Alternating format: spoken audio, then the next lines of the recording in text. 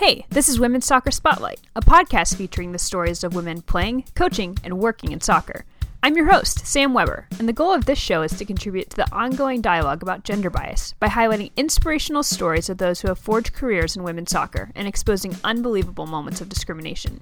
This week's episode features retired two-time Olympic Gold Medalist and current president of the Women's Sports Foundation, Angela Hucles.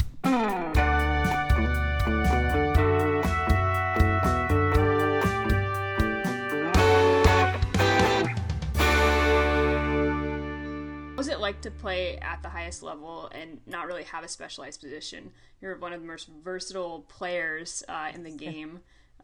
So what was that like, and what's the thought process as a player mentally like to be switched around so much and still have to continue to play at that level? Yeah, actually, I mean, it's a really great question. I think what's interesting is one of the statistics is I probably have the most different jerseys with different numbers on them than the other national team player in history. And it's true. I definitely switched around in different positions. And, essentially I was a role player, and I spent pretty much the majority of my career with the U.S. national team, coming off the bench as a reserve. And I think at first, it's scary. And it was unsettling because, you're, especially at that level, you're always constantly competing and trying to push yourself for more playing time, push yourself for, that next thing, whatever that next is, no matter what your role is. And so I think once I stopped trying to compare myself to be like another player or, try to do something else other than what I was and what I was there for, I became more settled in and comfortable with that role. And I really started to own that was my role and responsibility on the team. And once I accepted that, obviously I still pushed myself, I still competed, I still, tried to challenge myself to get to whatever that next was. But at the same time, everyone's on that team for something unique and special. And that was what I had to offer. So I think once I became more comfortable with that and owned that role, it wasn't like owning myself as a position of central midfielder or a forward. It was, I'm owning the role of wherever or whenever I'm asked to play in a certain position or at a certain time, I need to bring it. And, I need to keep that level of whoever I'm either coming in for or, just keeping the level of play and the expectations that I had for myself and, that my teammates and my coaches had of me as well. And how important is it to have a player like that on a team? To have someone that has that attitude of willingness to do anything for the team, whether they're starting or coming off the bench or playing a new position. How important is that for the morale of the team, for the success of the team? From just the standpoint of like actually the player on the field playing, and then just the attitude and the mentality of the team too.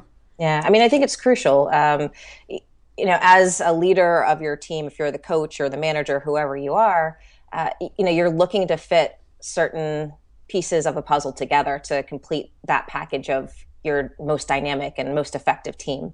And I think I was fortunate in that the mentality was pretty much the same for every player. It didn't matter if they were a starter, a reserve, or a role player like myself.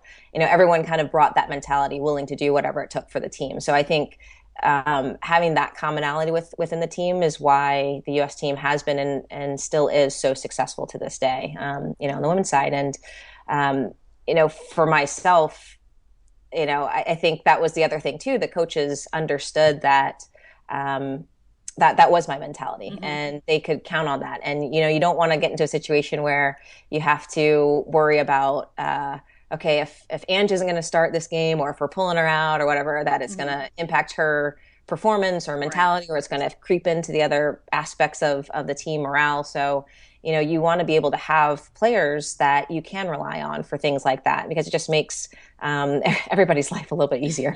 Yeah, definitely. Yeah. Well, and you were asked to step up in a really, really big way in 2008 at the Olympics when Abby Wambach goes down a few days before you guys leave for the tournament. And you went on to score 4 goals in the tournament, 2 against Japan in the semifinal. Talk about that experience of when Abby goes down and you eventually kind of find out, like, how'd you find out, okay, I'm going to start now in this tournament? Tell us a little bit about that experience. Yeah, actually, ironically, just recently talked a little bit about that in my last TEDx speech I just gave last weekend. Awesome. So you can listen to it there. But it's, when it first happened, I think everybody was in a little bit of shock. Yes, even as a fan. Right? Like, we're playing Brazil, like one of our biggest rivals. You see Abby going as this tackle, and she instantly falls. And I think we all just kind of like had this moment of like, oh crap, just kind of understanding the gravity of the situation. And during that time, a lot of what we were focused on as a team and our strategy was Abby was the central point to that strategy. So, when she was kind of out of the picture, I kind of looked down the sideline, like I saw like some of our coaches panicking a little bit, so I think we're all just in the state of shock. And it was the flight over to China when I had a conversation with Pia, who was the coach at that time, about my role changing. And she said that she had talked with the other coaches and the staff, and they were reworking our strategy. And I was primarily playing in the center mid position, and so I was going to be playing up top, and so this is how we're going to work. And I played primarily forward in college and things like that growing up, but professionally I'd switched positions. So I was going to be playing in a new position. I was going to be starting, and so from that instant, I had to switch my mentality of this role player, this reserve coming off the bench, to a starter in the Olympics, and at a different position too, up top. Position, right? So, but again, these are the things that I think we're prepared for. We're if the coaches are doing the right things, if we're doing the right things as professional athletes, when these situations arise, this is why we're professionals, and we need to step into those roles and be able to. I obviously was stepping into roles and being called upon in different ways. So this was kind of similar. I was trained for this a little bit as well. Yeah. Tell us about the atmosphere of, like, what is it like to score a goal in the Olympics? It's like 100 times more than when you score anywhere else. Just because it's,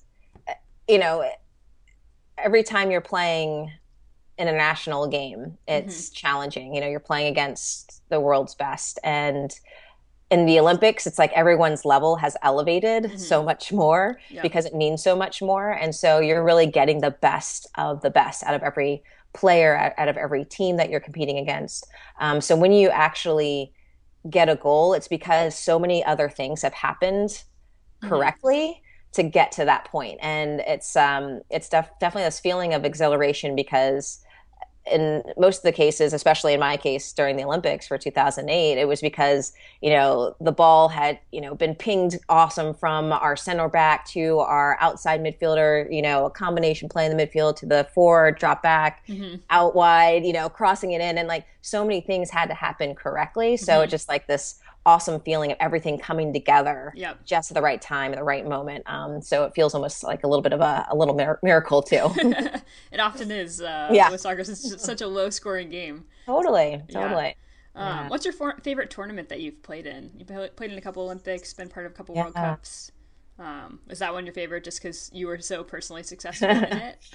I mean, I think every tournament is a little bit different. I know a personal favorite of mine, and I'm sure for a majority of my teammates, was the Algarve Cup in Portugal, because we just had the freedom to explore a little bit. We travel a lot, and we have limited time to actually look at our environment that we're in. We're pretty much in the hotel to the soccer field.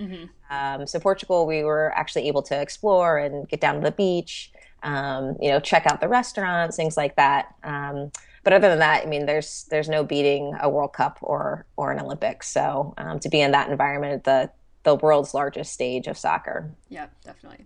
So you went on to retire in 2009, correct? Yes. And I have to pause here because I was also talking to Yael Averbush yesterday, Yeah. and she was telling me, make sure you thank Ange because when she retired, I got my first national team contract. I was looking out for her. Yep. So a thank you from her to you. So. Yeah, but after you retired, what did that path after retirement look like? Was it a lot of trial and error to kind of figure out what you're passionate about? What was the translation like out of the game? Because it's hard to go from, even for me, playing like in college, to go from playing at a high level to then, having to try to find somewhere to play that's competitive, or not having the time to play at all anymore. It's a tough transition because it becomes so much of your identity. And I'm sure that's even more so retiring, of course, from the national team as well.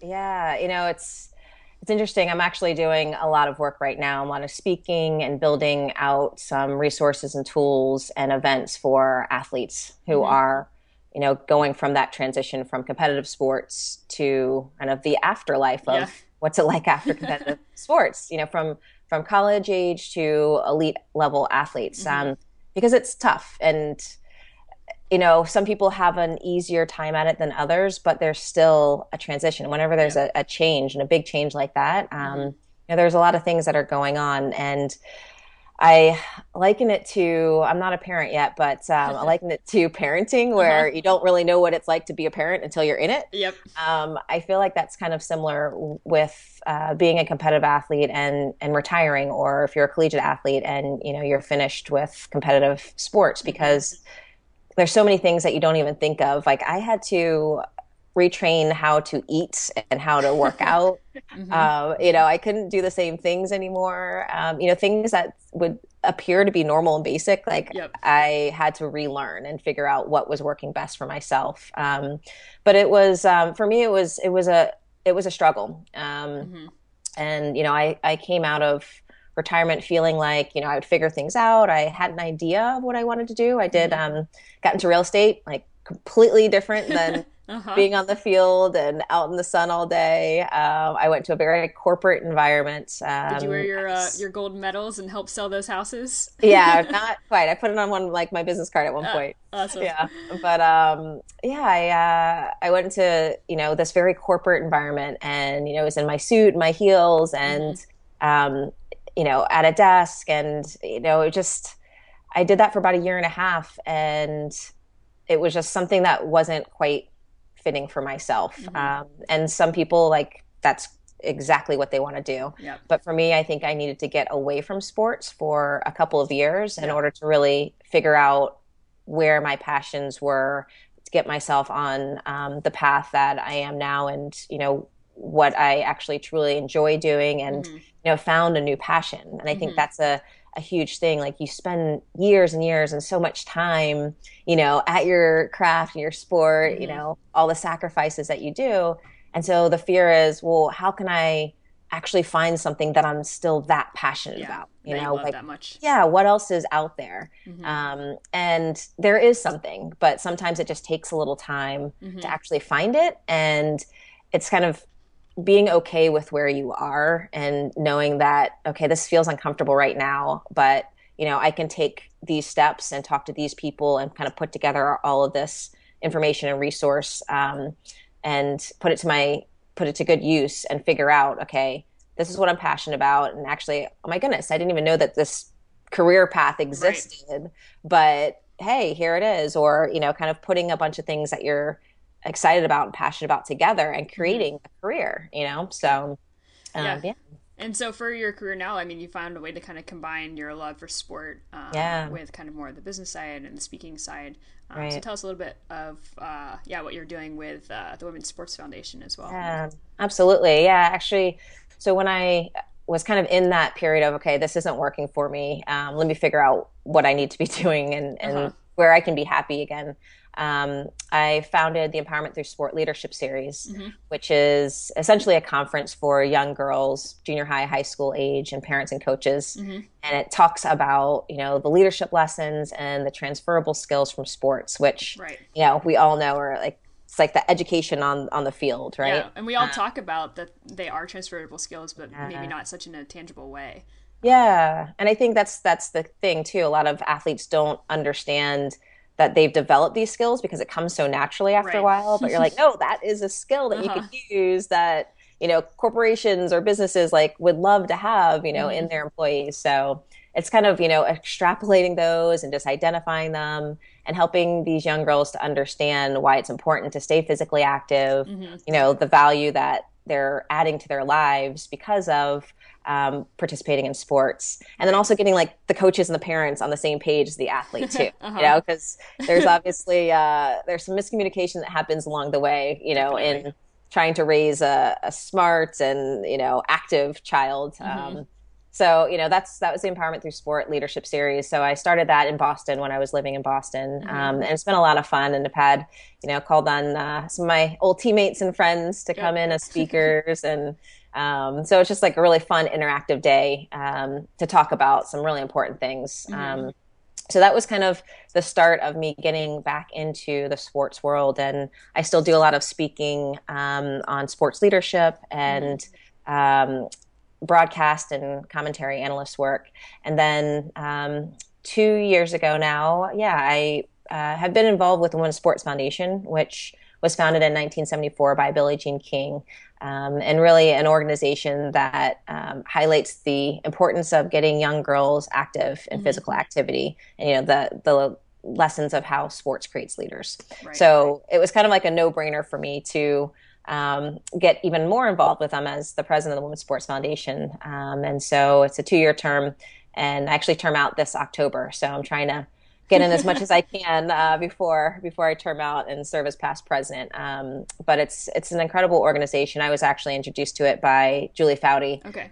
when she was my captain on the U.S. team, and Hmm. she got us all involved, and I was just hooked from the beginning. Just the awesome stories of athletes and what they're doing. We have Olympians and Paralympians Hmm. that are honored each year at our big gala at the annual salute. The achievements of women in sport. Hmm. And so the Women's Sports Foundation really advocates for the athletes. We Hmm. have different programs, grant programming. One of our big programs is the travel and training program. Hmm. So that actually gives funding to elite level athletes who might need the support for coaches or training or Hmm. travel. Michelle Kwan, Ronda Rousey were recipients Oh, of wow, that's great. that grant. So, just that extra support that they need to get to that next level, especially if they're Olympic hopefuls. So, yeah, and research too. We do a lot of research and put out reports to help show the disparities that still exist Hmm. for females Yep. as it pertains to sports. So we do a lot of work in Title IX advocacy as well. So we kind of put all that together and really try to be that voice for the athletes. Yeah. You're such a Yeah. great example of someone who has been an athlete combining that passion with business or making a business out of it or being part of an organization that then actually helps more people do that. Um, Yeah. that's been a huge passion of mine too is how can you take these, especially like ex-college players who Right. have played at a high level, who have gone to great universities, gotten wonderful educations, and oftentimes there's either two paths. I think people think that they have. They either will go play professionally, which is such a small number of people, or if they want to stay involved in the game, then they're going to have to coach, which may or may not be a good fit for most players. Just because you played the game at a high level doesn't mean you have a passion for teaching it necessarily. Right. Right. And so I think people kind of get pulled out of the game because they put a lot of work into their education. They want to go get a job. They don't want to be struggling for money all the time and everything. And so finding ways to connect more players with business opportunities or help them stay engaged with the game in some capacity is something I'm really passionate about as well. And it's great to see that you're such a good example of someone who's been able to do that and is helping others people do that as well. Thank you. No, I appreciate that. I mean, it is true. I think you know, especially as we evolve in this world of technology and, the mindset too, it doesn't have to be this one traditional pathway, Mm-hmm.